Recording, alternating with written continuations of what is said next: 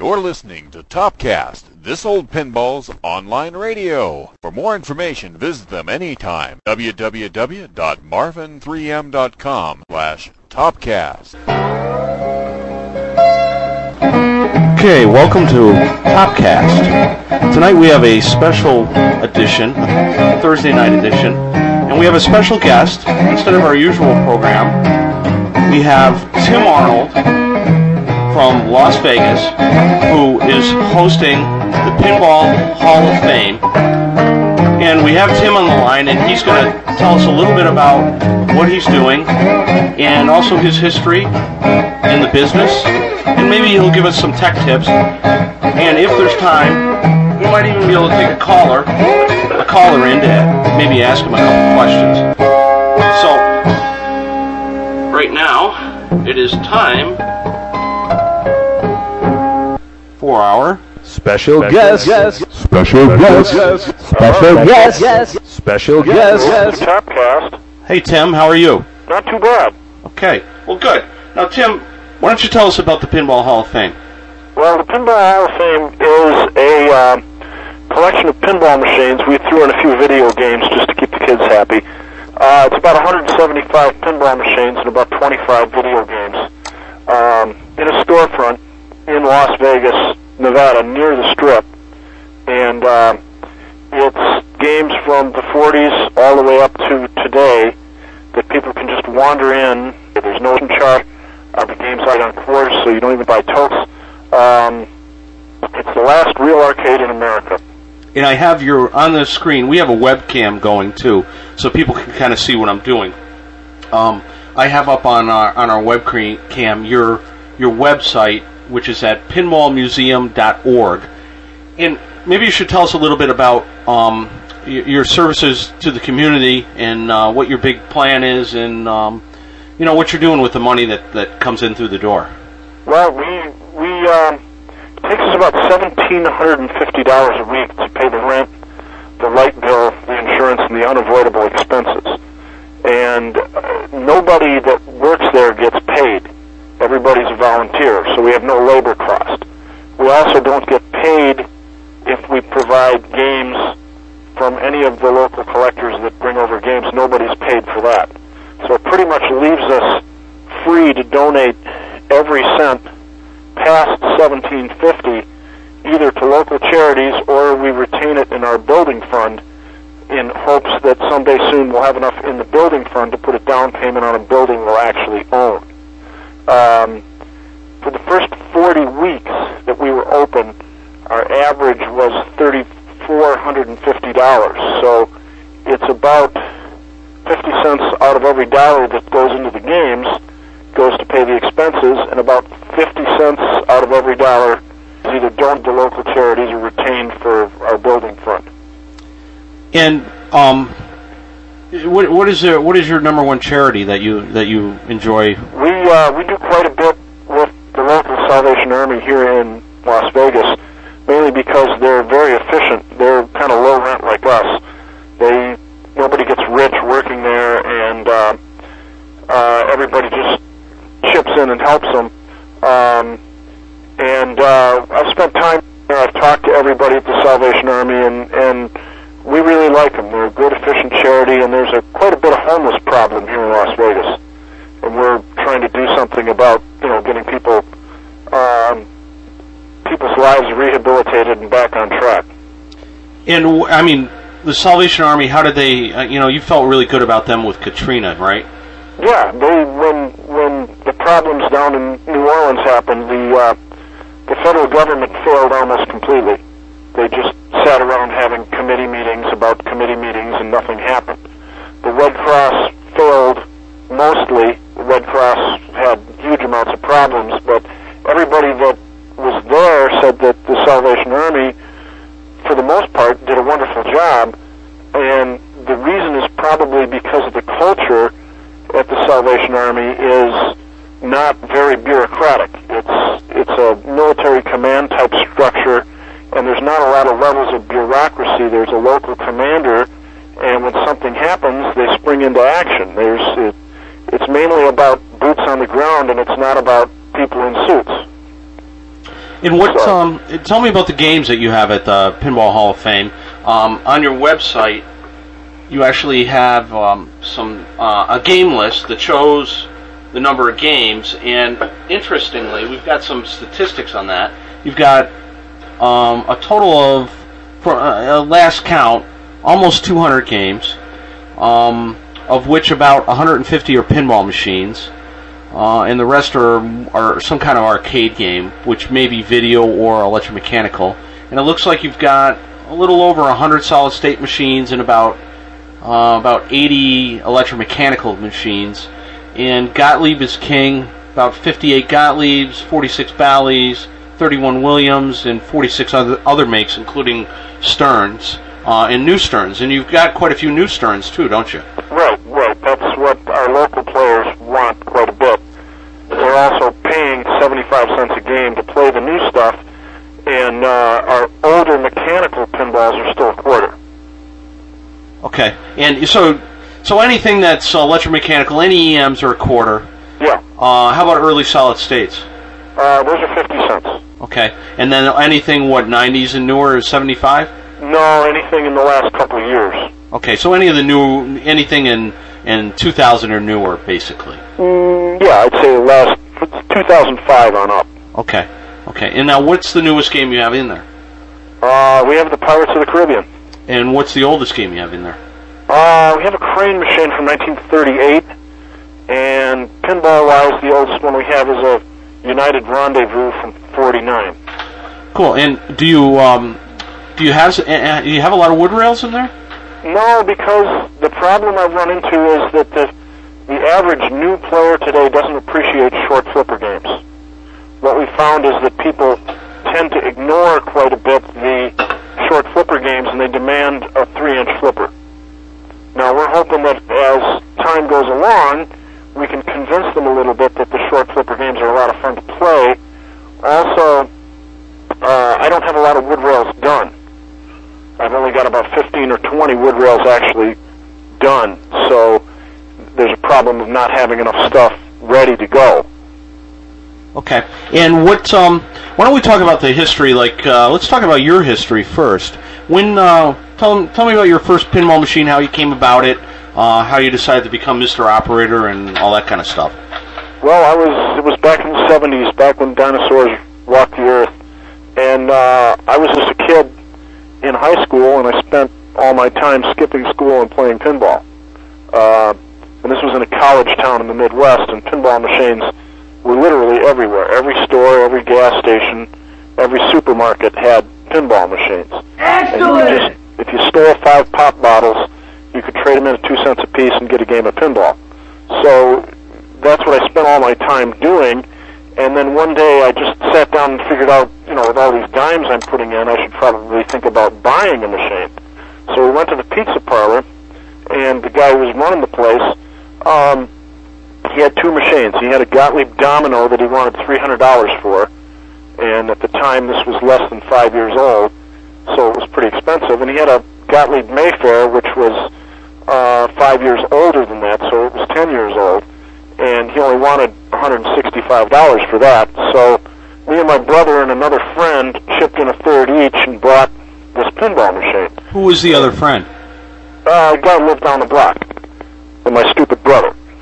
So and wait, you've got 2 stupid brothers, if I'm right, and that would be Tom and Teddy, but this is Tom that you're talking about, right? Because he's your older stupid brother. So we, put it in the garage, and the neighborhood kids would come along, put dimes in it, and pretty soon it paid for itself. And then we bought the second game. Wait. You had a game in a garage, and you were charging your friends a dime. No, not my friends, the neighbor kids. So the neighbor kids weren't your friends? I was a pinball player. Yeah. They would come over and they would, steal money from their parents and play pinball. And you got away with that? Well, for a while. The city eventually sent my parents a letter saying that you couldn't conduct commerce in a residential zone.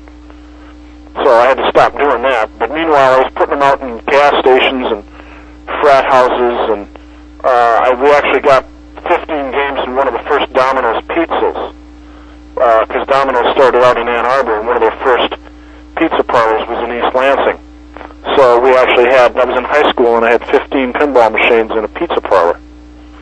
was making, $300 a week. Was that good? Was that good money for 15 machines? It doesn't really sound it. Well, you got to remember, this is the 70s. You got to adjust all these numbers for inflation. And for a kid in high school, all my friends had paper routes and stuff, and they had to get up in the morning and freeze their butts off and actually work, and all I had to do was show up and collect the quarters out of the pinball machines. And what were they running on quarters, or there was a dime play? It was dime 3 for a quarter. Gotcha. Okay. And how did you learn to fix these things? The electromechanicals are not that hard, and they were usually common sense things. Most of it is keeping the games clean and replacing light bulbs, and every now and then you'll have a broken wire or some major problem, but it was just an accumulative thing. If you fix them long enough, pretty soon one day you wake up and you realize I can fix these things. Okay. So, did you ever attend any formal training on this? Well, I had some electronics in high school, and the factory put on our local distributor had all the factories come to Grand Rapids and do a week of service school. And Grand Rapids was, an hour from Lansing? An hour away, right.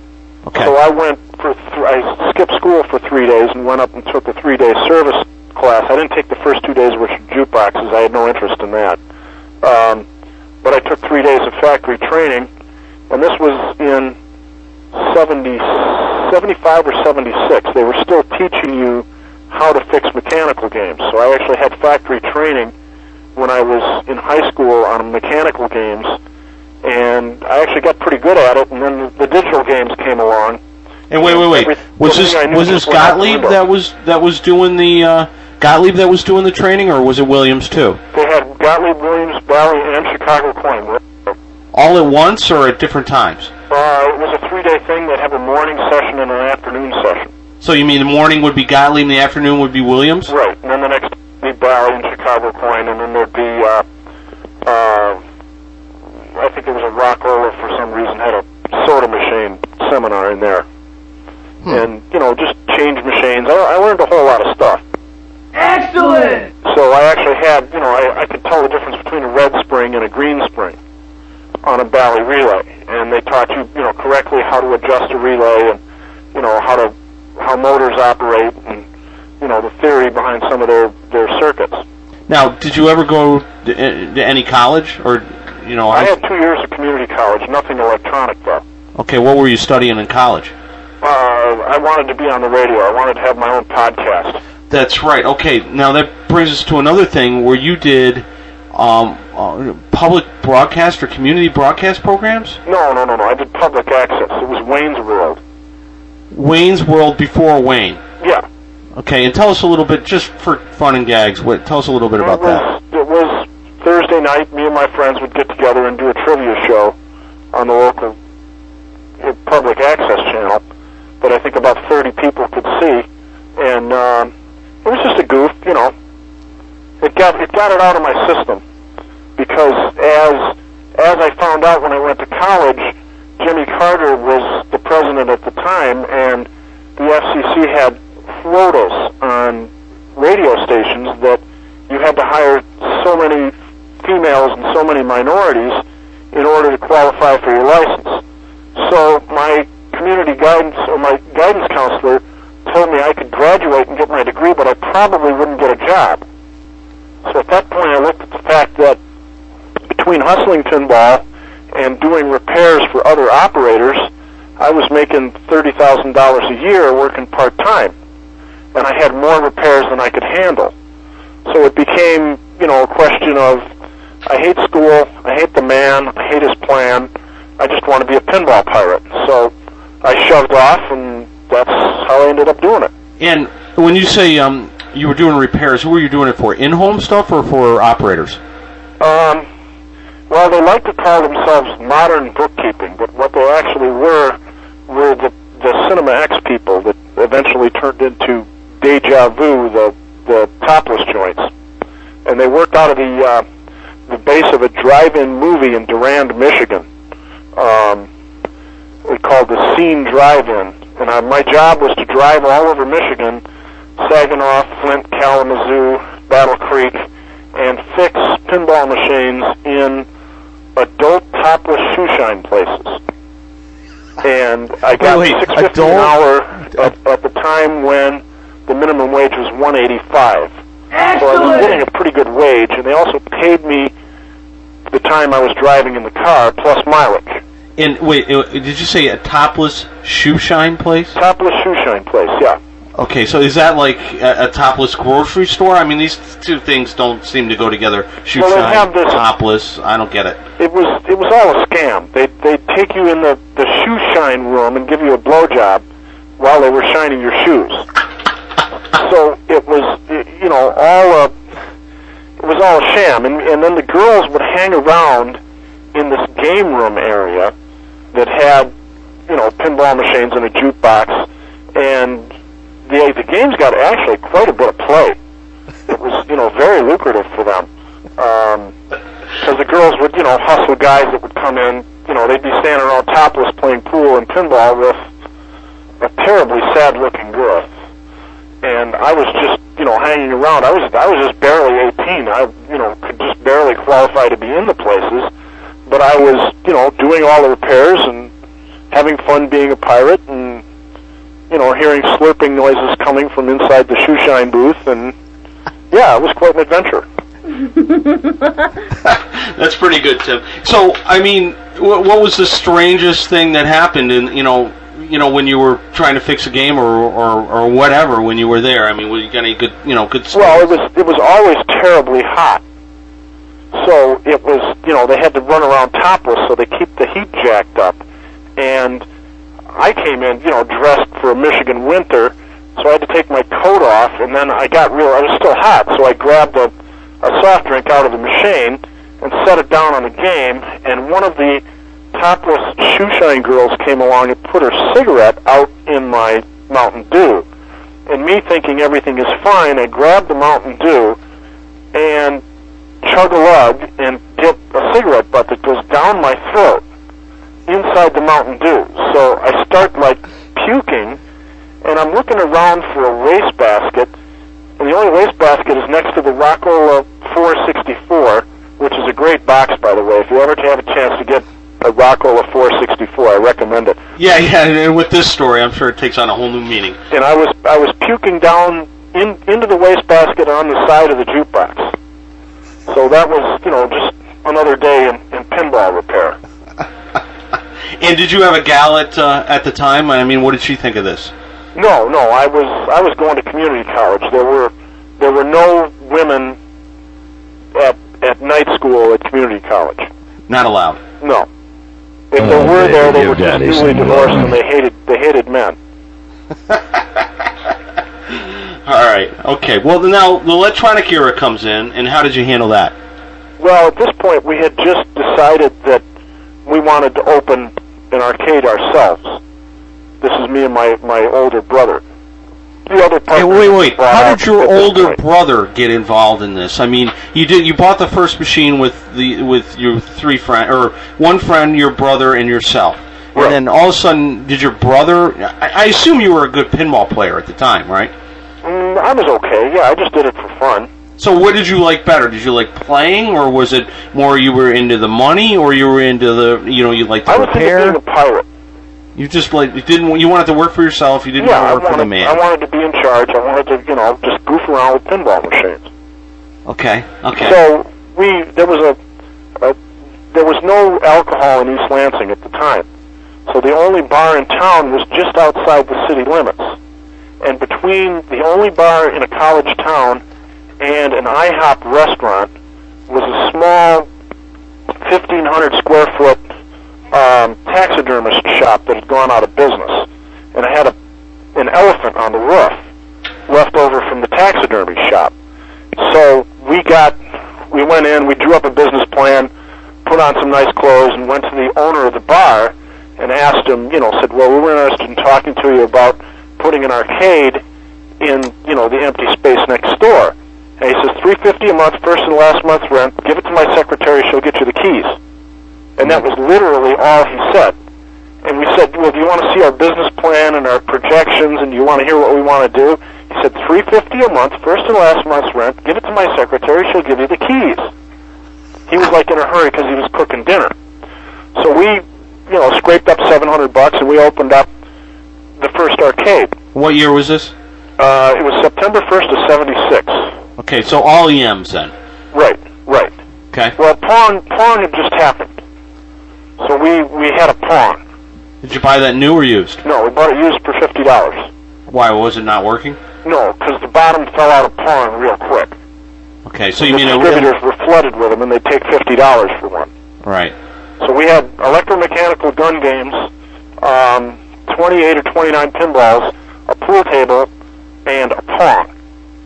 And we painted the elephant on the roof of the taxidermy shop pink, because we thought it would be real hilarious if people came drunk out of the bar and saw a pink elephant. And so what we did was, instead of going to school and getting a regular job, we would hang around our own pinball arcade, spending hours making crank calls to people. I had many, many cassette tapes of us making crank calls to people. And was that like a hobby? Yeah, it was boredom. Us being 18 with nothing to do. So we would, just hang out and play pinball, and we covered our rent the first week we were open, so it wasn't losing money. So it was doing pretty good, and then, we were, totally happy with it. And then the video game thing hit. And, we had this arcade with a very low cost structure, because when you got a $100 electric bill and $350 a month in rent, and no labor, it doesn't take a whole lot to make money. So you mean it was just you and Tom? Yeah. And what do you mean what hours were you open? We were open 10 a.m. to 2 a.m. And you two covered that every day? Yeah. Without exception, you had no employees? We'd go out to the back of the truck and take a nap if we got tired, stuff like that. Man. 7 days a week? Yeah, pretty much. That's working hard. Yeah, but we were young and stupid. We had fun with it. Okay, and now, what other machines were you running? Or did you have any other, photo machines, No, we didn't start doing that because we had a limited amount of space. This was a tiny, tiny place. Yeah, what was the square footage? 1,500 square feet. Okay. That's bigger. People have bigger living rooms than that. Right. So there was another space in the city of East Lansing proper that was an entire basement of the building, which was 3,500 square feet, which was, almost 3 times what we had. And we went in to talk to the guy, and we ended up signing a lease, and we opened up a second one in this basement, and then the city of East Lansing went wet. They allowed bars in the city of East Lansing. What year was this? This was in 77 and 78. Okay. So we had, they had 26 alcohol drinking establishments open within a 10-block area. It became, a bar zone. And we were, again, in a basement, so we had a low cost structure. We had very, very low rent. And by this point, we'd hired a couple employees because we had 2 stores. But then the video game thing started to happen, and we saw our numbers double and triple, almost overnight, because people, I don't know if you remember the video game era, but they would just line up quarters waiting to play games like Breakout and Sprint 2 and Space Wars and Galaxian and all those games. So even though we were called ourselves Pinball Pete's, we went from being 80% pinball, 20% mechanical novelties to being 85% video games and 15% everything else. Right. So the pinballs took a back seat then? Well, we always bought pinballs. We always had faith in the product and we liked it. We never abandoned it like a lot of operators did. We kept 15% around just, because we liked it. But, again, the public votes with their feet. And they were moved away from pinball. This was, during the classic, video games are great thing that happened from 78 through about 83. And now, were you still buying used games, or were you buying new stuff now? No, we pretty much concentrated on buying 1, 2, or 3 of every new machine that came out. Okay. So were you one of the biggest, who was your distributor there in Lansing? We didn't have anything in Lansing. We had to go to Detroit or Grand Rapids and deal with Empire Distributing, which was owned by the Bally Corporation. Okay, and what about in Detroit? It was called Empire. It was on Finkel, which is 5 Mile. And then they moved to 8 Mile and State Fair. So they were always kind of down in the, in the hood. But we would go down there, drive down there, and pick up games. What about Chicago or Cleveland Coin? When did they come about? Cleveland Coin came later. They came later, okay. And you got to remember that during the 70s, the manufacturers who were heavily Italian you couldn't buy outside your territory.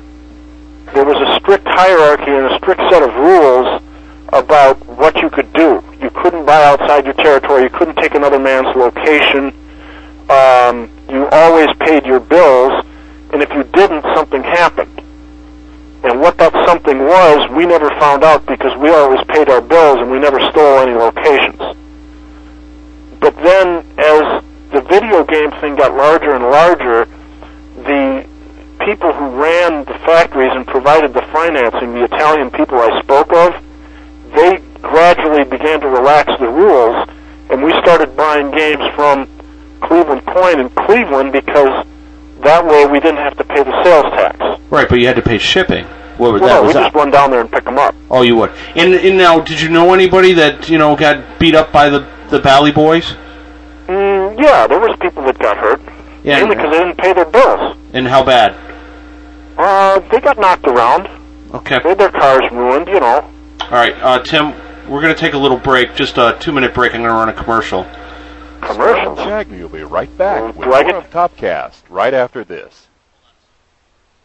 TOPcast is brought to you by Pinball Life. Give your pinball machine new life with parts from Pinball Life. We ship pinball parts worldwide. Pinball Life is located in the great city of Chicago. Their phone number is 773-202-8758. We have an open door policy, and you are welcome to call us with your questions and concerns. 8 a.m. to 5 p.m. Central Time, Monday through Friday. Their website is at pinballlife.com. Pinball Life.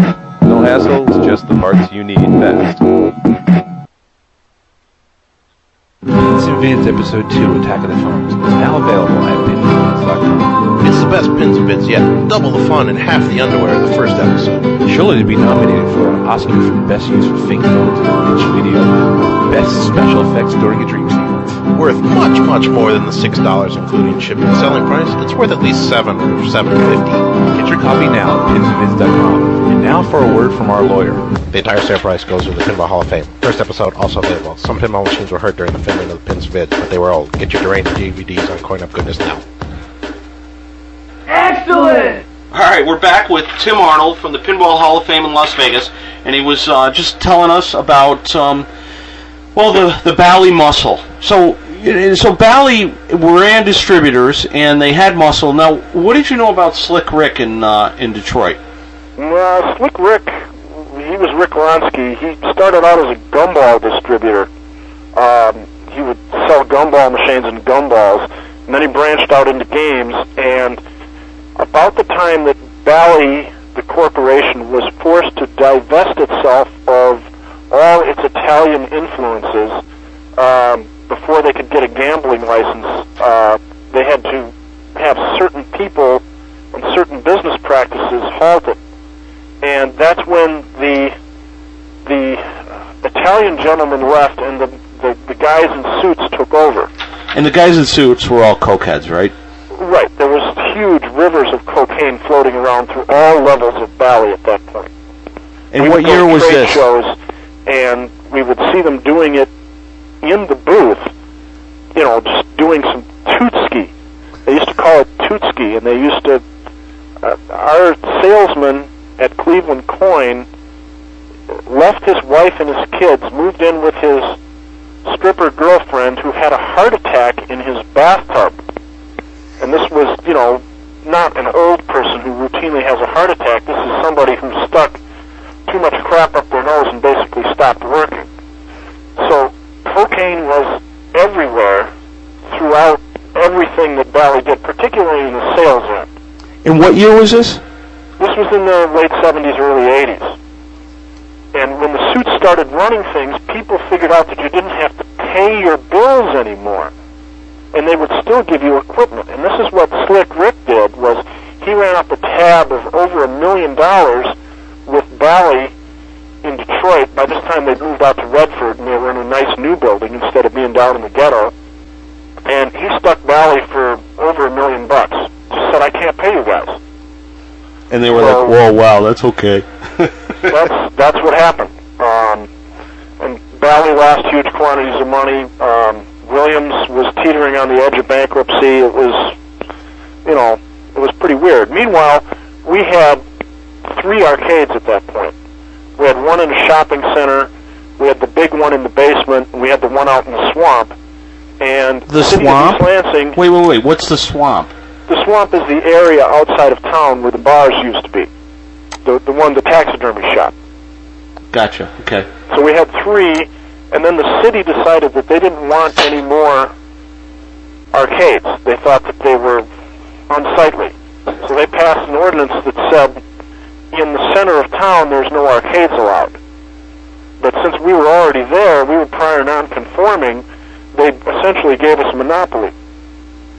So the whole time, everybody in Detroit was having token wars. I don't know if you remember the token wars. No, what do you mean, token wars? Well, when you switch over to tokens, you start out at 4 for $1.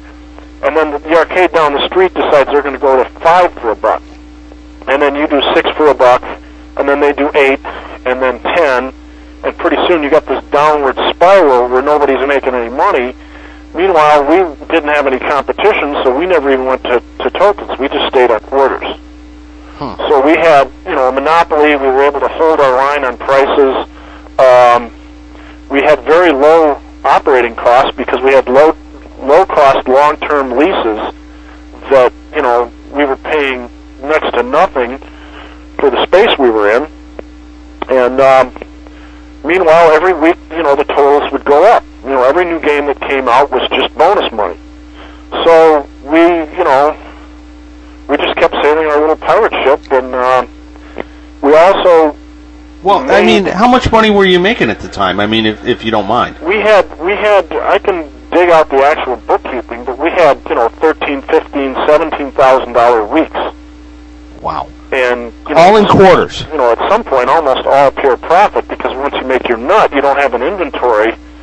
And what we would do is first of all, we bought a warehouse so that we could, have a place to store our stuff. And then we bought, trucks and vehicles, and we paid. But you're raising your overhead by doing all that. And we put whatever extra money we had, we put in the bank. Right. So that's the money I'm living on today is the money I earned back in the day.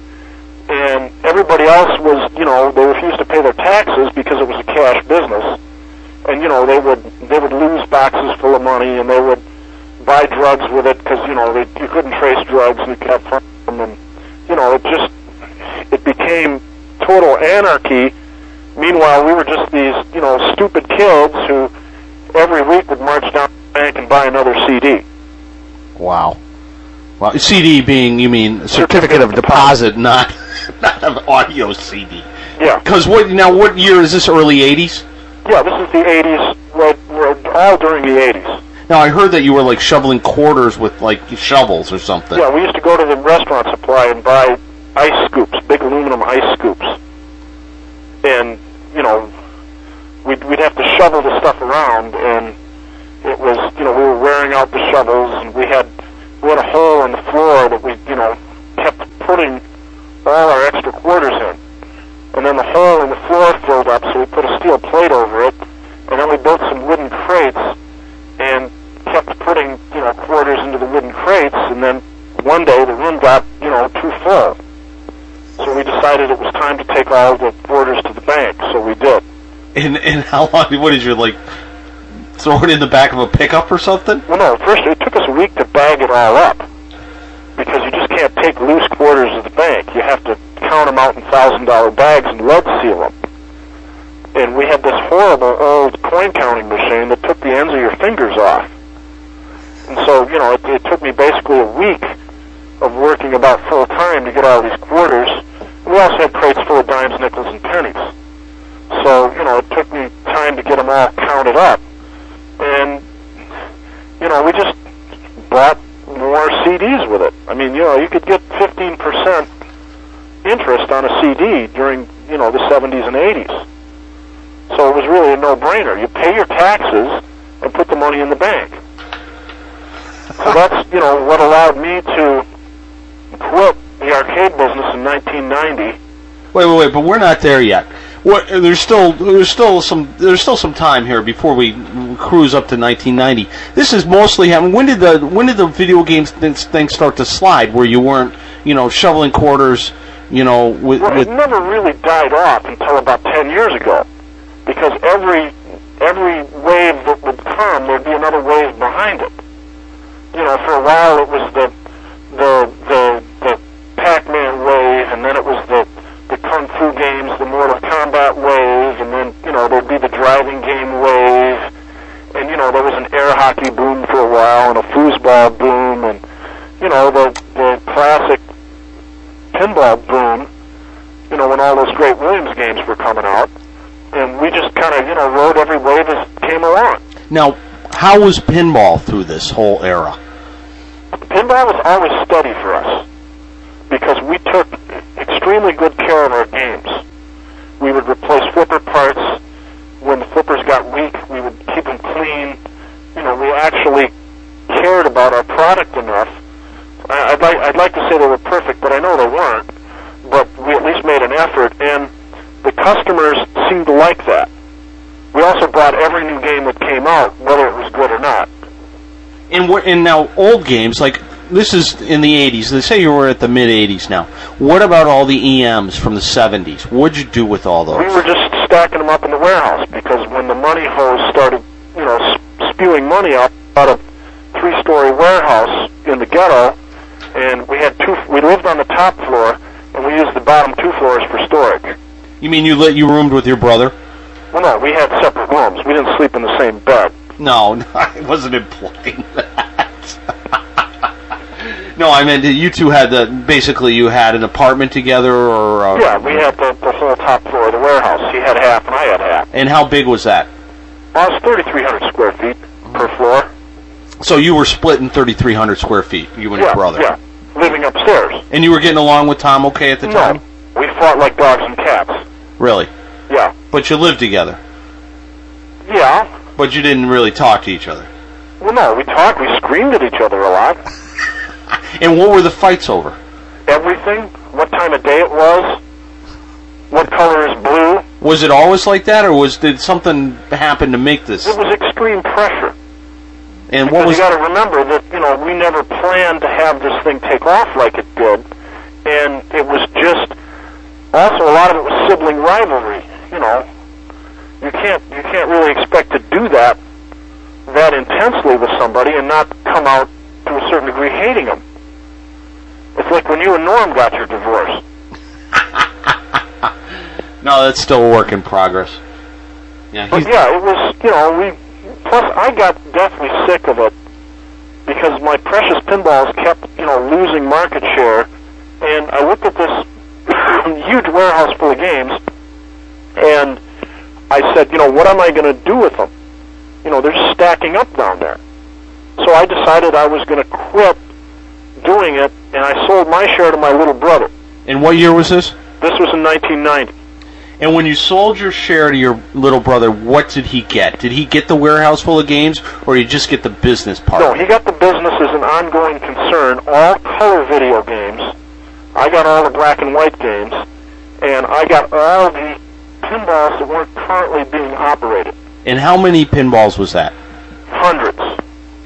Hundreds? Like how many hundred? Low hundreds, or are we talking high hundreds? 300 to 400 were stacked up in the warehouse. Okay, mostly EMs or solid states? A little bit of everything. Okay, and you never did tell me, how well did you make the transition from EM to solid state as far as repairs and that? It was a complete night and day difference. Everything I knew, I had to unlearn and learn something new. And did they have schools for that at the time? They had schools for that, and they also had factory support. And were you running mostly Bally, Williams, or Gottlieb, or all? Everything. Everything. And right. what did you have the most or least problems with? Solid state-wise. Reliable were the Gottlieb System 1 games. Pardon me? Say again? The Gottlieb System 1 games, when they were new, those are the games we would put out on the street in the bars. They were the most reliable? They were the most reliable. And were you doing the ground modifications or anything like that? No, because it wasn't needed. When the games were new, and before the power supplies got baked and the connectors got flaky, because the PPS-04 was a very slow and reliable operating system, it actually ran better than the Bally games. And also, there was only one socketed chip on a Gottlieb game. Bally and Williams used lots of sockets, and sockets had a tendency to fail. Okay, and that was happening even when the games were new on Bally and Williams? Yeah, there was always socket problems. And how about the 40-pin connector between... That wasn't much of an issue until later. Okay. Mainly what it was the damn orange sockets on the Bally's and the Scabney sockets on the Williams game. Yeah, the famous Scanbees, yeah. Yeah, Scabneys. Scanbees. Scabneys. Scanbees. Say it, Scabney. Okay, fine. And so what now... The orange sockets, though, went away pretty much by 79 in Bally's. And then they went to, black sockets that were right. much higher quality. Did you still have problems with Bally's at that point? Yeah, Bally's were okay. We just liked to run the Gottlieb games because the flippers were better. They were more reliable. The linkages didn't wear out and break like they did on the other ones. The bumpers were made of heavier metal. The coin doors were better. Gottlieb was really, a lot of people looked down their nose at the System 1 games, but they were just incredibly reliable. Now, when they were new? When they were new. Now, what about System 80? How did that work out? System 80 was crappy right from the get-go. Right from the get-go. So you had black holes in haunted houses and they weren't worth a damn. Well, yeah, because those two games in particular, they weren't used to making multi-level games, so the balls would continually get stuck. Okay, so they didn't do well for you. No, reliability-wise, they weren't well, but they did make a lot of money. What was the big reliability problem with System 80s when they were new? The balls kept continually getting stuck, and there was no way for the game to figure it out. Right, there was no way to adjust for it. And it was a gradual cheapening of the mechanisms as the Gottlieb family left and Columbia Pictures began to take over. You began to notice that corners were beginning to get cut here and there, that the metal was no longer hardened, that things that used to be beefy suddenly got wimpy. They started making their own wiring harnesses in North Dakota, which I could never figure out why they did that. You mean opposed to the Chicago, the old Polish ladies in the Chicago factory doing that? That all got transferred to Minot, North Dakota for some reason. And they just, it suddenly became they spent all this money on hiring people in suits with marketing degrees to send out surveys to find out what their customers wanted. And basically, what I'd write down on the surveys was, bring back the nice flipper bearings. Make your drop targets beefier so they aren't always breaking. Stuff like that. And they just ignore that and come out with a new advertising campaign that said, what's new is blue, the new Gottlieb System 80 games. And, yeah, I really got sick of Gottlieb's about 1983. What was, the last good System 80 game that you could stand? Well, there were some good games. There were some great games to play, but the problem is the damn things weren't reliable. Okay, now what about... an operator, it's not the fact that they, took out a 50-cent part and put in a 10-cent part. That wasn't the problem. The problem was you had to run a truck somewhere out to a distant location, and it took you an hour to get there and an hour to get back, and, to replace something that's bad right out of the box. So the economics of unreliable games really pissed me off. Now, what about Williams at this time? Williams was getting better. After they got rid of the dual board system and went to, level 9 and above, they became extremely reliable. Right, so you were having problems with the System 3 through 7s? Yeah. Okay, no, you said that they were okay when they were new. How long was it before they just didn't work out? Well, as an operator, we wouldn't run anything past, 5 or 6 years. Okay. We just park it in the warehouse. And towards the end of the 5 or 6 years, there would be issues with sockets, and you got to remember that the Williams mechanical assemblies were not as nice. They weren't as well designed, and they were made out of thinner and cheaper materials. The flippers, the bumpers, the side kickers were constantly falling apart. Okay, now what about Bally? Bally was good up until they moved out of the Chicago plant and they moved out to the suburbs, and then all of a sudden there was assembly errors everywhere. Like what year was this? Or what game? Like 82, 83. So 8-Ball Deluxe-ish? Right. 8-Ball Deluxe is probably the last good game we had from them. As far as money-making or as far as quality? As far as everything. As far as everything. Yeah. Okay.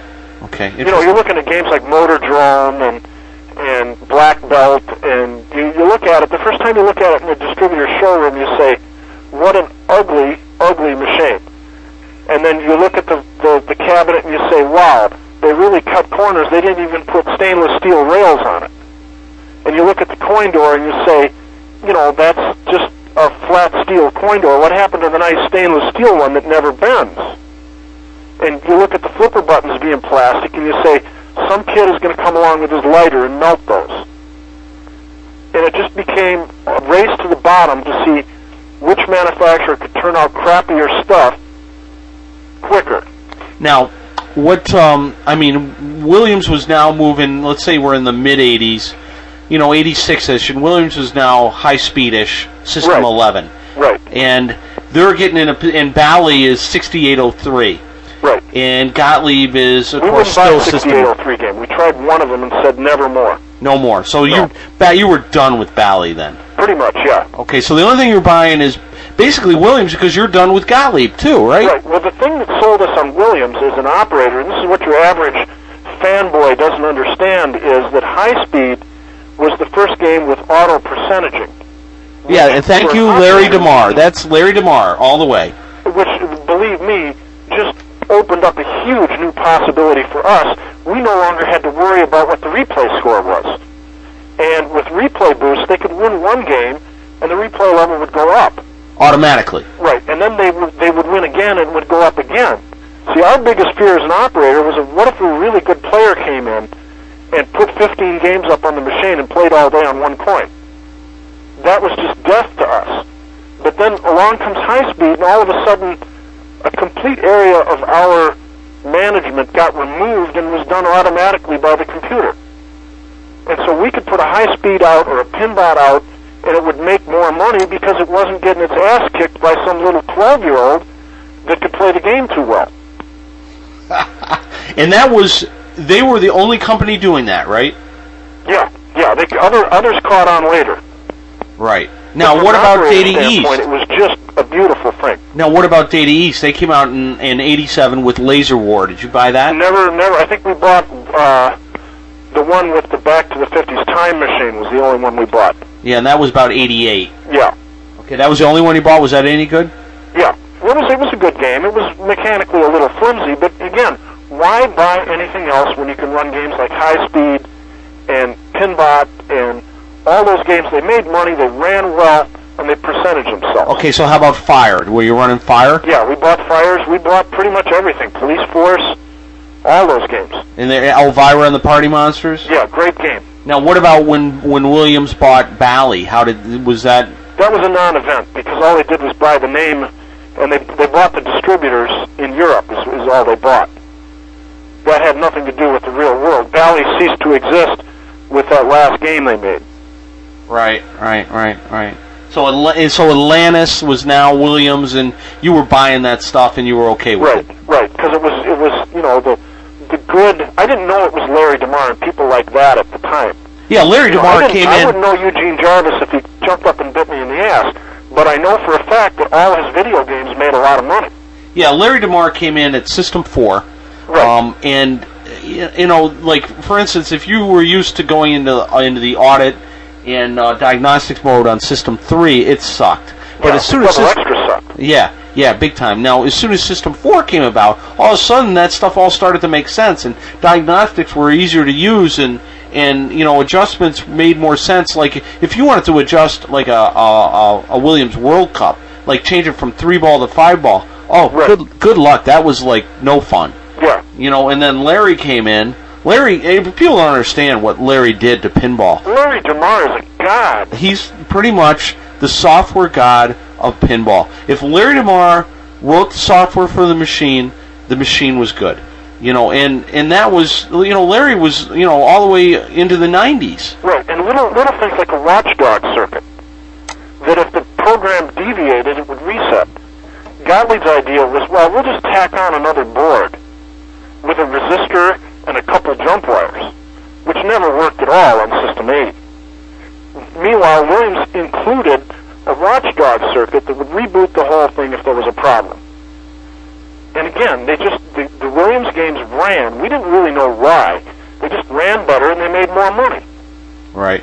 And the kids would come in and they'd say, what, you should do that. The kids would come in and say, this is what we want. We don't want that Gottlieb game. We want the latest Williams game. Okay. All right, Tim. We're going to take another little break and let you regain yourself, and we'll be back in just a second. Okay. Norman Shagney will be right back with more of TOPcast right after this. This portion of TOPcast is brought to you by Pin Game Journal, covering the world of pinball. Visit them online at www.pingamejournal.com. The Pin Game Journal is a proud sponsor of TOPcast. It covers pinball like no other publication can. The Pin Game Journal is America's only pinball publication. Whether you're looking for new games or the classics, reports on industry shows or collector expos, insights on a game you want, or features to help you fix the game you've got, Pin Game Journal is for you. Their website is at pingamejournal.com. TOPcast is brought to you by Marco Specialties, your pinball parts superstore. Visit their website at marcospecialties.com. You can search for parts by game name, game make, or part number. Marco Specialties was founded in 1985 and is headquartered in Lexington, South Carolina. They specialize in pinball parts, supplies, books, and anything pinball. Marco has been online since 1996 and is the web's oldest and largest pinball parts supplier. Their new 12,000 square foot distribution center services 25,000 customers in over 50 countries. Feel free to call Marco Specialties at 803-957-5500. Marco Specialties, your pinball parts superstore at marcospecialties.com. Okay, we're back with Tim Arnold. Tim Arnold of the Pinball Hall of Fame. And, Tim? Yeah. So you're running high speed, you're running fire, you're running Elvira and the Party Monsters, and this is the late 80s, and now it's about 1990, and that's it, you're done, you're selling out. Yeah. It was time to leave. Okay, and what made you say it was time to leave? Well, I didn't enjoy video games. I particularly didn't like Kung Fu video games, and that was where 80% of our action was. And my little brother was all anxious to expand. And how did your little brother come into this? Well, he'd been working for us on and off. Now, so he was an employee. Yeah, he was an employee. And this is Teddy. He didn't want to be an employee anymore. He said, I'm either going to get, a chance to be part of this, or I'm leaving. Now, how old are you at this time? 35. And how old is Teddy? 30. So he's 5 years younger. Yeah. Okay. And how did you get along with Teddy? Nobody got along. You mean Ted, Tom, and you all hated each other? Yeah, basically. It was like a rock group, a very bad rock group. So why would, so is it, had you made your money and you just said that I don't like the business anymore, I'm done? Well, yeah, it became literally the tail was wagging the dog. Because at that point, the arcade income was 10 or 15% of what we did, and interest income was 8% of what we did.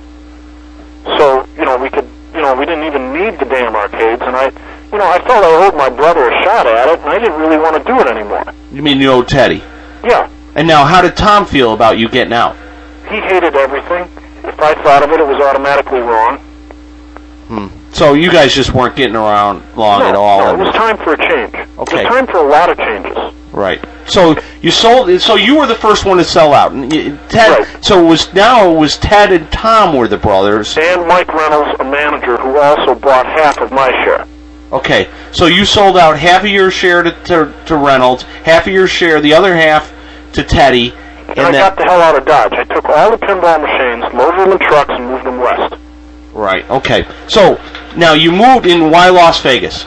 Well, because I wanted to open a large pinball museum. So right from the beginning, you thought this Pinball Hall of Fame thing was the way to go. Yeah. But I mean, it wasn't an economic decision, though. Okay. It was just something I wanted to do.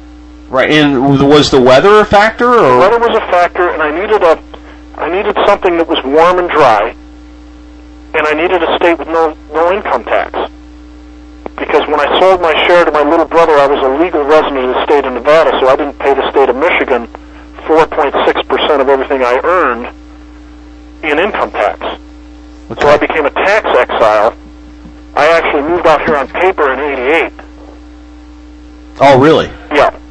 Okay. So did you have a residency in '88 in Las Vegas? Yeah. Even though you were still doing you still were... No, I was a legal resident of the state of Nevada. But you were still operating in Michigan. The Commerce Clause of the United States Constitution says you can't stop people from moving between states, and I took advantage of that. Okay. Okay. Plus, Michigan, the handwriting was on the wall. Michigan was slowly spiraling down, as it continues to do today. Right, you mean because of the auto industry? And the whole attitude of the state in general. The bureaucracy, and especially a bureaucracy that hates the entertainment business. When I moved out to Las Vegas, what I found was, it was like that scene in the Godfather movie where Hyman Roth is sitting talking about, we finally have an administration 90 miles away from the United States that understands us, that lets us conduct our business as we feel we should. And this is how I felt when I moved to Nevada. Nevada, especially Las Vegas, is a company town, and the company is entertainment. If you have an entertainment idea, they roll out the red carpet for you. It's like living under a circus tent. I might have, down the street I got a neighbor who's got a trapeze set up in his backyard because he's a circus performer with Circus Soleil. And this is like living down the street from an auto worker in Michigan. It's just that common to have, Michael Jackson impersonators walking through the grocery store at midnight, or being on the bus and seeing a contortionist practicing her act, and things like that. It just doesn't happen in Michigan. No, it sure doesn't. So I moved out here because there's a lot of tourists, it has a friendly atmosphere towards entertainment projects, and it's warm and dry. Okay, so when you get out there, you're basically retired. That's it, you're done. Yeah. And what did you do for did you have this vision right away, or was this... Well, I slowed down for one thing. You did what? I slowed down a little. Okay. I took a few years where I didn't really accomplish a lot. I moved out here, that took a couple of years. I built a shed in the backyard. I rebuilt 300 or 400 pinball machines to return them to as-new condition. Well, so when you moved out, how many machines had you acquired at this point? I had acquired 54% of all the Gottlieb games ever made.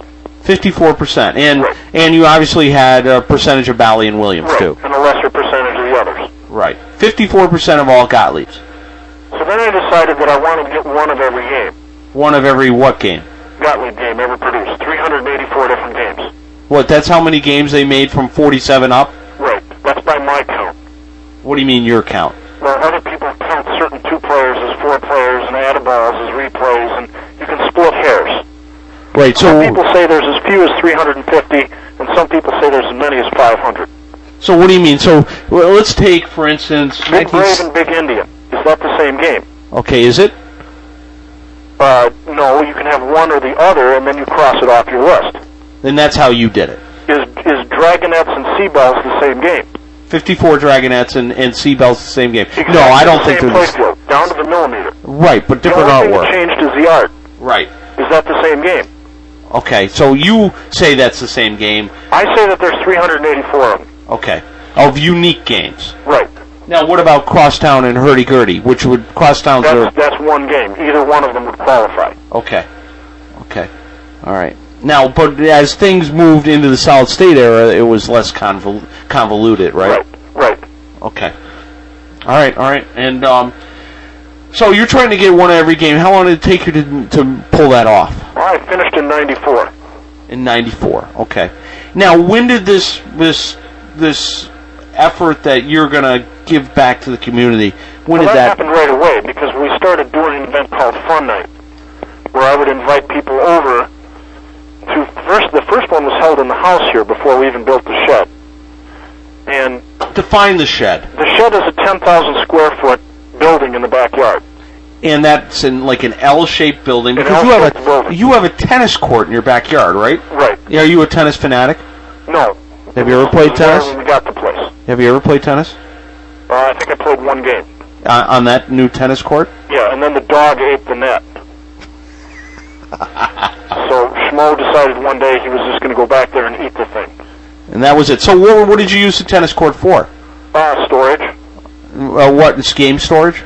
Yeah, game storage, dead games, auto parts, anything.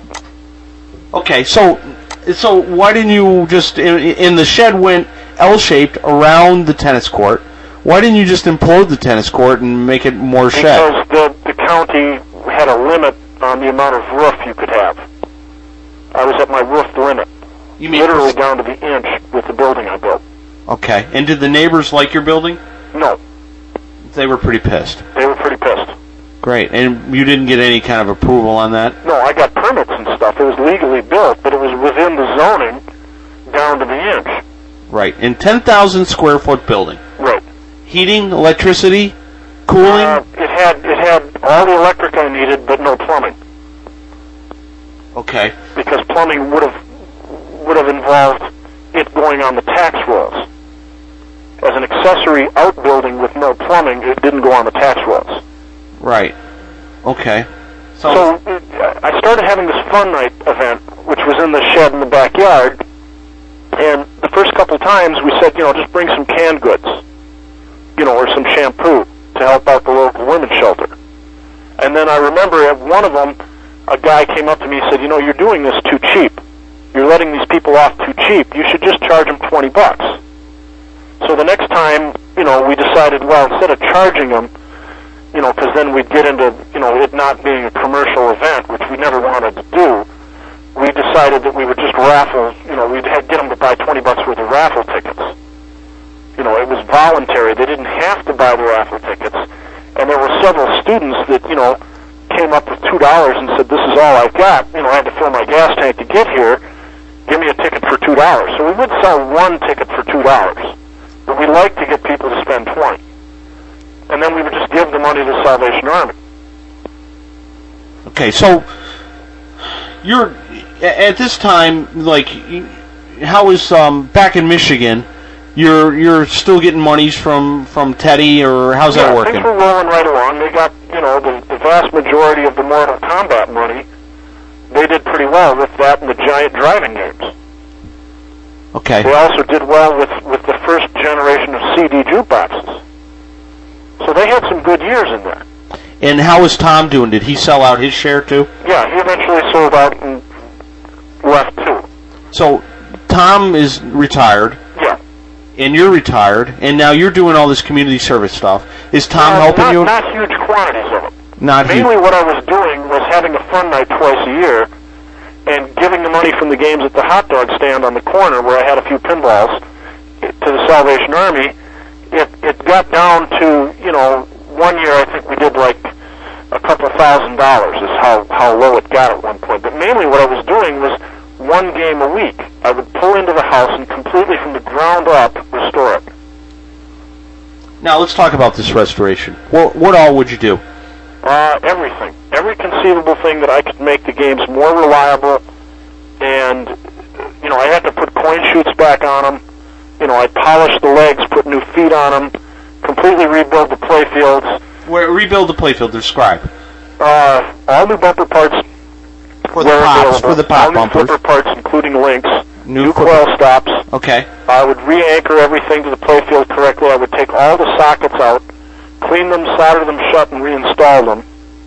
I'd put a power saver circuit on to turn off certain lights at the end of the game.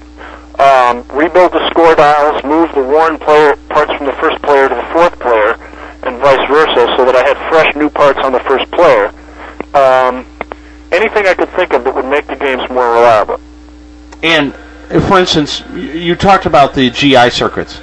You hate GI circuits. I hate GI circuits. Okay, tell me a little more about that. Well, lately, it's been a real problem because electric rates have gone through the roof out here in the West.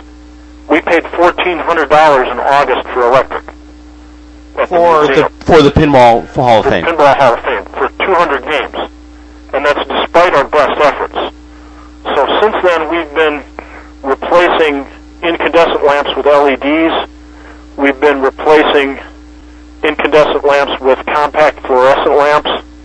I did a Gottlieb wipeout last week, and I took out 59 number 555 bulbs from the head at 1.5 watts each. So there's almost 100 watts there. And I replaced it with one 9-watt circular fluorescent bulb. You're talking about in the back box, though, to light up the back glass. Yeah. And this is Wipeout is 1993, a dot matrix Gottlieb System 3 game. Right. Okay. And so you take all the 555s out, and I take the whole wooden panel out. You take the whole wooden panel out. So you just the name of the game on it, so I'm not throwing it out. I'm storing it so that if anyone ever wants to go back to the original, all they have to do is unscrew the light bulb that I put in and put the wooden panel back in. Okay. Okay. But meanwhile, I've taken 59 1.5 watt bulbs and replaced it with a 9 watt bulb. Okay. Now you talked about LEDs. Yeah. Now, how are you implementing LEDs into your games? I'm putting them in instead of an incandescent bulb. No, I mean, what are you talking about? Are you talking about replacing 47s and 555s? Yeah. Okay, now what's the first game you did this on?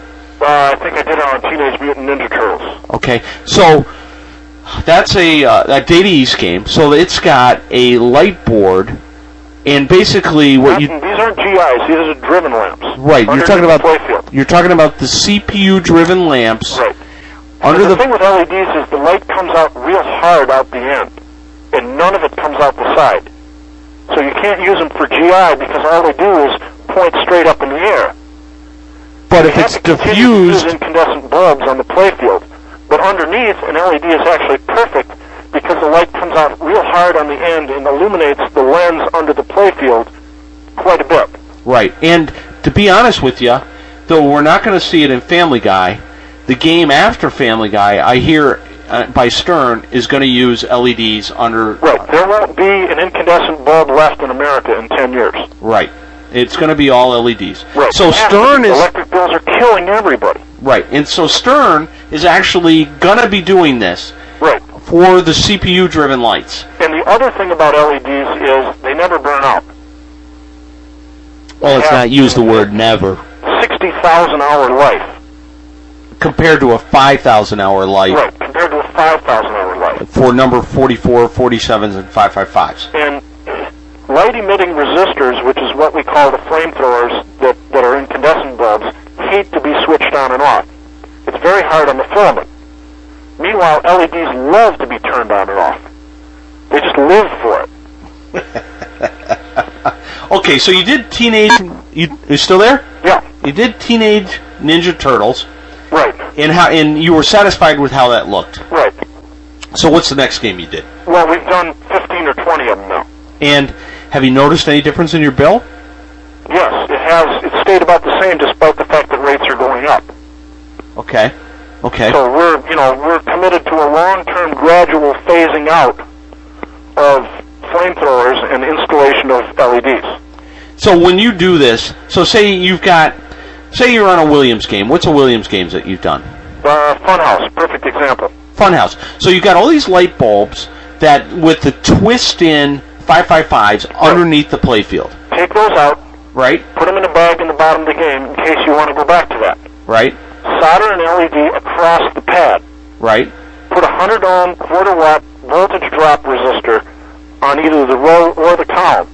Now, do you have to do that for, like, say you've got a lamp board that has 10 lamps on it on Funhouse. Right. So you've got 10 LEDs, and how many resistors? Well, there's up to 8 on any row or column. Right. So you can do up to 8. Okay. And at that point, you usually end up with a resistor sometimes on every socket, sometimes on up to 8 sockets. Okay. Okay. And you're pretty comfortable with this, and you're buying your LEDs from what? How much are you spending for LEDs? I'm spending a dime for an LED. A dime for an LED. And what is the, the LEDs come in different light values as far as diffusion or as light emittance. Right. What value are you picking? And what color? Well, no, I get a hyper white LED, which they just started making a while ago, and I got a closeout deal on 3,000 of them. Okay. So you can get them, if you buy 3,000, you get them cheaper. Right. I think I actually paid 8 or 9 cents. And you're using white LEDs. Right, and white LEDs, which actually are a little blue. So your purple lenses look really purple, and your yellow lenses have a tendency to turn green. Okay. So your funhouse looks a little creepy with green lenses in the middle. You're not actually changing the plastic on the lens, but the yellow and the blue combine to make a green light. So it looks a little different. It looks a little different, but it doesn't look bad. And has anybody complained? No. And the income from the games hasn't dropped. And has anybody even said anything to you? A couple of people have said, "What's this funhouse with the green lenses?" And I said, "It's not green lenses, it's a blue light." Huh. Okay. So you've done, you said you're up to almost 20 games? Yeah. How long does it take you to convert a game? 3-4 hours. 3-4 hours. Okay. And, everybody talks about global warming and, saving the earth, and most people are just flapping their gums and not actually doing anything about it. The answer to the problem isn't some high-tech ethanol conversion plant that's going to take pork lips and change them into electricity. The real answer is as simple as unscrewing these obsolete old technology bulbs everywhere in America and replacing with LEDs and fluorescent bulbs. I'm down with it. I don't think I have any incandescent bulbs in my house anymore. There won't be any left anywhere soon. I'm running fluorescents everywhere. I don't think I have a single incandescent aside from what's running in my pinball machines. Right. Because I've got over 100 games set up in my basement, working games. And when you had your little fun night, you were complaining that you had to go around and reseat whole bunches of light bulbs, those damn chiclet 555 bulbs that everybody hates. Right. And you can fix them, and then a week later you go back and fix them again. Right, exactly. So not only is it bad technology, it's not fastened correctly. Right. So you end up, getting bit in the ass twice. So we're doing that. We're having fun with it. I enjoy, the R&D aspect of, buying some LEDs and fiddling around with them. Right. And Stern apparently hasn't picked up this idea from you. I've heard they've been doing... No, believe me, I didn't invent LEDs. Right. The people that's making this change possible is Southern California Edison, Commonwealth Edison, and Nevada Power. You just simply can't keep paying for electricity at these rates for long before you figure out, I got to make a change. Okay. I got a guy that's got a little Mexican restaurant that got a $1,200 electric bill for a 600 square foot taco stand. And he says, I don't make that myself in a month. Right. So, it's one of these things where they work better. Okay. Well, let's change gears a little bit. Yeah. The Pinball Hall of Fame opened in what year? February of last year. Okay. And how much is actually going to the Salvation Army every month? Well, right now, we were hoping to get it on a percentage deal, but what we found out is that there's local collectors that will loan us games. See, this one guy loaned us a Lord of the Rings. He said, you can just use it, but I want 100% of the money to go to charity. So I said, fine, you can be a hero. We'll put 100% of your game towards charity, and we'll pull the freight with the store with, the other games. So we've done that with, 2 or 3 specific games. But you also have to understand that we have this thing called the building fund, which is money that sits in a bank account, and we're hoping that in the next 2 years and 10 months that we have left on our lease, that between now and the end of the lease, we gather up enough money to actually put a down payment on a building we would own. That the Las Vegas Pinball Collectors Club, a not-for-profit corporation, which files a tax return and is 100% legal, would be able to own this building. Then we wouldn't pay rent. Our situation right now is we're pissing $5,600 a month down the rat hole, as we call the landlord. A landlord that I haven't seen or heard from in 6 months. The landlord. Yeah, you know how everybody loves landlords. So we're trying to eliminate that by owning the building. Right. And the problem with that is, if you talk to commercial real estate guys, they don't care about pinball, they don't care about charity, they care about one thing: maximum revenue per square foot. And what they want to see is $2.2 million, and they're not going to give you 1 cent discount because you're a charity. If anything, they want more from you because you're an iffy proposition. You know, they'd rather sell it for Rite Aid because they know Rite Aid is always going to pay them. Gotcha. So Okay. we're hoping, right now we've got $470,000 in the bank that's earning interest. And we hope that by the time the lease is up, our goal is $1 million. And at that point, if we found a $2 million building, we could put half down and have a mortgage we could afford. Who's your biggest contributor outside of you? Larry DeMar is a god. Oh, wait a minute. No. This Old Pinball is a god. Every time you buy a This Old Pinball tape, the profit from the tape or the disc goes towards the building fund. So who's your biggest contributor outside of yourself, financially, to the Pinball Hall of Fame? Well, no, I haven't taken any money out of my pocket. No, I know, but put into you're... this, but I've put 12 years of my life, which is worth something. Right. And, you know, I've paid for... And when you whop up a game that you've got doubles of and you sell it, right, all that money there goes... the money. All that money goes into that. Fun night, I paid for everything out of my pocket. Right. So, yeah, I have contributed. Right. But I suppose number 2 would be This Old Pinball. Let's talk about other stuff. What about Steve Kordak and his visit to the Pinball Hall of Fame and the loan of the Pinball Circus? Well, the Pinball Circus is a one-of-a-kind game that Williams was going to make, but they didn't make. And they spent $1.5 million to completely finish a game. Right. This is ready to go to production. This isn't a whitewood. The programming is finished. The sounds are finished. They made that little elephant. They made everything in it. And then they decided not to build it. Right. And Larry DeMar, who is a god, and Steve Kordak, who's a really cool old guy, decided to loan us this game. So we now have one of only 2 pinball circuses in the world. Where's the other one? Neil Nicastro's basement. Neil has the other one? That's what I heard. Can we go over there and just beat up Neil? Because Neil was the bastard that killed pinball at Williams. You don't beat up people with Italian names. Get a clue. Anyways, we've got it. You can come in and play it. See, this is where we differ from most collectors. Our object is to get the games out in public instead of sealing them in a bag, making them absolutely pristine, and then never playing them. You know, I talked to collectors who said, you know, I've got a home use only 9.9 Surf and Safari that has only had 300 plays on it. And, you know, I just want to slap these people. And I say, look, this is commercial equipment.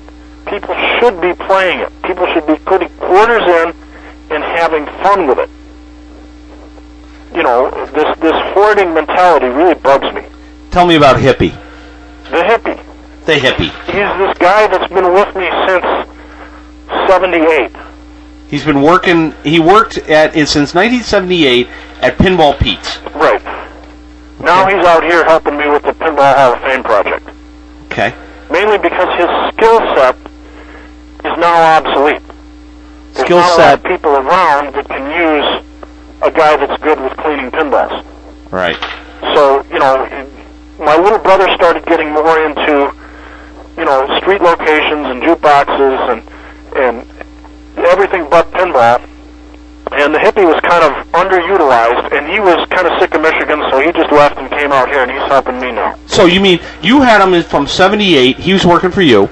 Through 90. Through 90, and then... 90 through 2000 and whatever, 2005 when he moved out here. He was working for Teddy. Right. And getting treated like Dougie do. So we've got, between us, we've got 50 years of incompetence. Between the two of us. So then you move him out to Las Vegas. Right. And where's he live?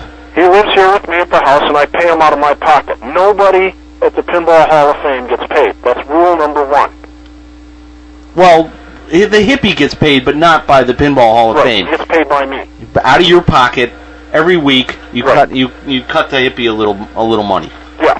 And you're providing him room and board. Right. And he works for you. Yeah. And so it's just you and him at the Pinball Hall of Fame, 7 days a week, 11 And we get a.m. volunteers to help out. He gets 2 days a week off, and I get 1 day a week off. Okay, and you have locals that help you, local Yeah. guys? You know, I could get locals in there 7 days a week, but the problem is they don't know how to fix anything. And if we stop fixing games for even a couple of days, we'll come back and half the games will be broken. We've just been overwhelmed with repairs on this project. What do you mean?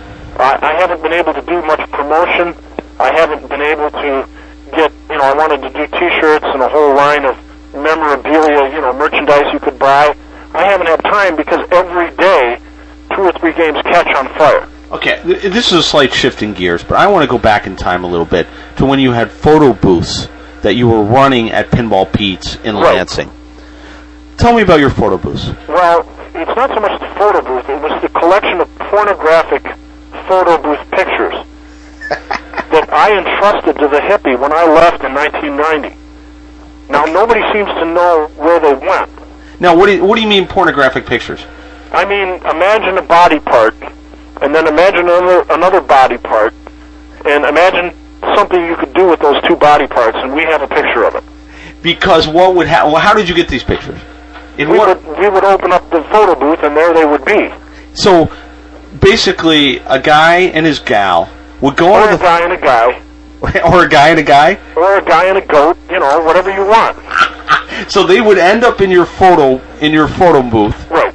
And they would we kept this locked in the office in this special little collection, and somehow or other got lost or stolen. I don't have it anymore. So people would come in with 2 guys or a guy and a girl would come in, and they would be hugging and kissing or whatever, and put money into the machine to get their picture, and the picture would get jammed. Yeah.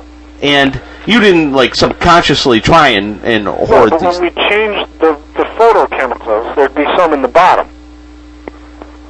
And, every 5th one would have something weird. Something weird. The only thing we have left is the infamous memo from the head office. What's that? The head office. The head office. So you can fill in the rest. Sorry, just had to throw that in because I knew about that collection, and nobody can find it. The hippie lost it. The hippie lost it. Oh God. Okay, poor hippie. That's bad. That hippie. Okay. So anyway, now we're back to the Pinball Hall of Fame. Sorry, I had to shift the gears. What we need to do is get people to come to Vegas, and when they're in Vegas, they should come to the museum and experience it. Because there's no guarantee that this is going to be here forever.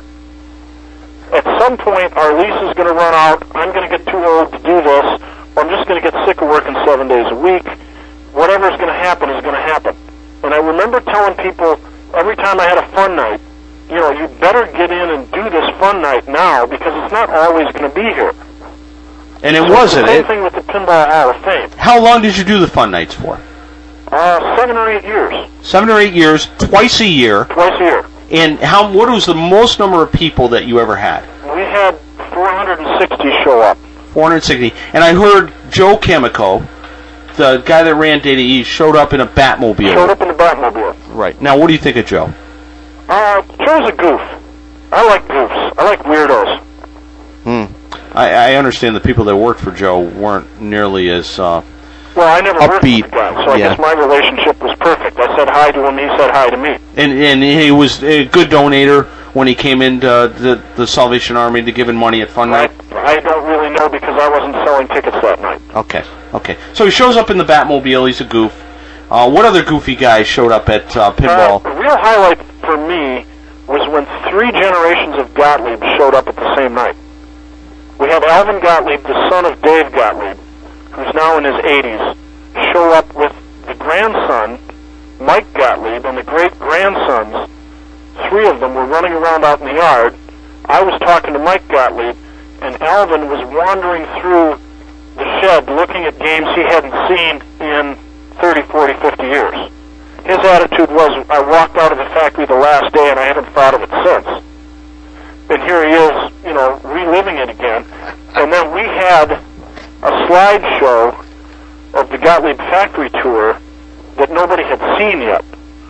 And we put it up, we put a sheet up, and we actually showed him pictures of the factory in 1972. And you got to remember, this is a guy that designed that factory from the ground up to be steel coming in one end and pinballs going out the other. He literally designed the flow of this factory to be efficient and modern for the first time. So, he looked at the pictures and he would see people in the background sitting at their desks and he could identify them by name. So that was pretty damn cool to see all those Gottliebs in one spot at one time. Okay. Now how does your woman in your life feel about this whole Charlotte's been absolutely great. She's on board with the whole thing? Well, she doesn't like it. But, she's never been a pinhead. But you got to remember, I never came into this as a collector. I came into this as an operator. And everything we have is because of him. And I get slack because of the charitable nature of what we do. So that automatically gets me some slack there. Let's talk about bowling balls. Bowling balls are great. Let's talk about the bowling ball pyramid that sits in the side yard. That lives at the side of your house. How many bowling balls do you own? A couple thousand. And why do you own a couple thousand bowling balls? Because I was bored and I like round things. Where did they come from? Salvation Army stores, thrift stores. People drop them off. Okay. And you would buy them? Bowling alleys close and I buy them off for 50 cents a piece. From the Salvation Army? Yeah. You figured it just was a donation. You give them $1 or whatever for a bowling ball. Yeah, they give me a bowling ball. And then you pile them up on the side of your house in a giant pyramid. How tall is the pyramid? It's going to be 18 feet when it's done. 18 feet.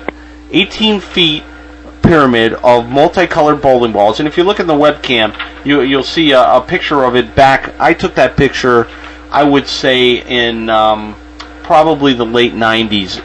And it's grown probably much larger than this. So you've got, thousands of bowling balls stacked up. Yeah. Okay, good. I just wanted to cover the bowling ball. Let's talk about Al Warner's Pins and Vids. Pins and Vids. Let's talk about that. How does he help in the Pinball Hall of Fame? This is another perfect example of people that just help out. Again, the charitable nature of what we do really helps us because people like Big Al just come up with these projects and do all the work, and then we get to reap the rewards. And let's talk about this whole pinball.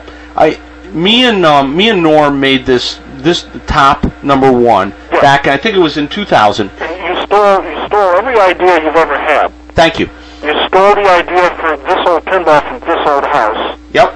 You stole your logo from the Jerky Boys. Yep. You stole the idea of selling the videos from me. Oh, okay. Well, wait. The podcast idea from Apple Tunes or whatever the hell invented that. Okay, well, let's talk about this. In 2000, me and Norm get together as a gag to rib on you. Yeah. Because what is your nickname? Shaggy. Shaggy. And when was that nickname coined for Tim Arnold? It has to do with Scooby-Doo. Right. Tim Arnold, who we're talking to right now, Pinball Hall of Fame Tim Arnold, his nickname is Shaggy. So in the year 2000, me and Norm get together and we do a gag video, a 2-hour video of a restoration of a World's Fair, 1964 Gottlieb World's Fair, and we videotape the whole thing and we show it at the Fall 2000 Pinball Expo. And we just imagined it as a one-time show. We show it there, everybody laughs, everybody loves it, because we're making fun of Tim Arnold the whole time. And we're restoring pinball machines, and people loved it. Then you come up to me at the show, and you say, what? You son of a bitch, you stole my idea! And you say, give me that master, and I will copy it and sell it to pinheads for $6. and that $6 will go to the Salvation Army. Well, this is right at the start of the building fund, too. Right. That's when we changed from giving it all away to retaining it. Right. So then, and I asked Norm, and Norm says fine, so we give you the master at the show, you start selling our video, and we see nothing for this. No. And you're just hoarding all this $6, yeah, getting rich on it, yeah, and giving some to the Salvation Army. And me and Norm are okay. And Norm and I just continue making these videos, sending these masters to you, and you just keep selling them and putting the money into the building fund and giving some to the Salvation Army. This was when we were on VHS. Right, VHS. 4 discs. Right. And I would do repairs. I would go out and do a repair for $100 to $150, and go to Sam's Club and buy tapes at 79 cents a piece. Right. With the repair money. And then I would duplicate them. I had like 6 VHS decks hooked together. And I didn't duplicate them, and then paste a cover on top of the VHS box and wrap them in butcher paper and send them out book rate. It was about as low rent as you can get. Mm-hmm. But again, for $6, that's all you're going to get. Randy Fromm was selling a series of how to fix your games, and he was getting, what, $50 a tape? Yeah, something ridiculous. Something like that. Yeah. So we decided to take the downtown and dirty route and just sell them for $6. Because part of the plan was always that it's not just a fundraiser, it's about the education. The more people that feel comfortable fixing this stuff, the more people are going to collect it.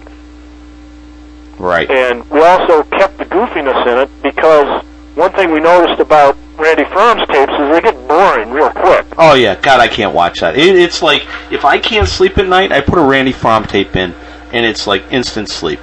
I can't. The guy just sets a video camera up in the back of his classroom and just runs it, and that's a Randy Fromm tape. There's no boobies and there's no fire. And there's no boobies, no fires, no blowing up anything, no candy, no dandy, no chicks with bowling balls, no polishing shooter rods, no cleaning top glasses with females' upper anatomy. None of that. None of that. There's no fun in a Randy Fromm tape. Not that I need to rag on Randy Fromm. I mean, he's a great guy and everything, but his tapes just suck. Yeah. Well, it's worked out good. Yeah, it's worked out good. So, anything else that, we need to wrap this up. We've been going an hour and a half here, and we need to, and you need to get to the Pinball Hall of Fame to give Hippie a break, right? Well, no, we got a volunteer. Hippie's had the day off today. Oh, we did. Okay. Yeah. So you need to go up there and relieve the volunteer. So now, how do you see? How long do you think you can keep doing this? Well, I'm committed to a lease. My name personally is on the lease. For how long? 2 years, 2 years, 10 months. 3 years, basically. Okay, 3 years. At the end of the 3 years, I would like to say we had enough money to buy a building. Or, if we want to, we could re-up our lease. We might have to pay a little more, because he's under no obligation to continue the deal past the end of the lease. And at that point, we're just going to have to make up our minds. And again, if you're planning to see this amazing collection, you better do it now. Soon. Because there's no economic reason for this museum to exist. It doesn't really pull its weight when you figure out all the time and effort that everybody's put into it. And in America, very few things last very long that aren't economic. Right. So get your ass on an airplane, get a $79 flight, take your family to Vegas, let them hang out by the pool, and you can come on over and play pinball. There you go. All right, Tim. Well, I want to thank you again for this is Tim Arnold. We're our interview with Tim Arnold. A special night of TOPcast with Tim Arnold. Tim, thanks a lot. You take care. You take care, and have a good night. Right. Okay. Goodbye, Tim.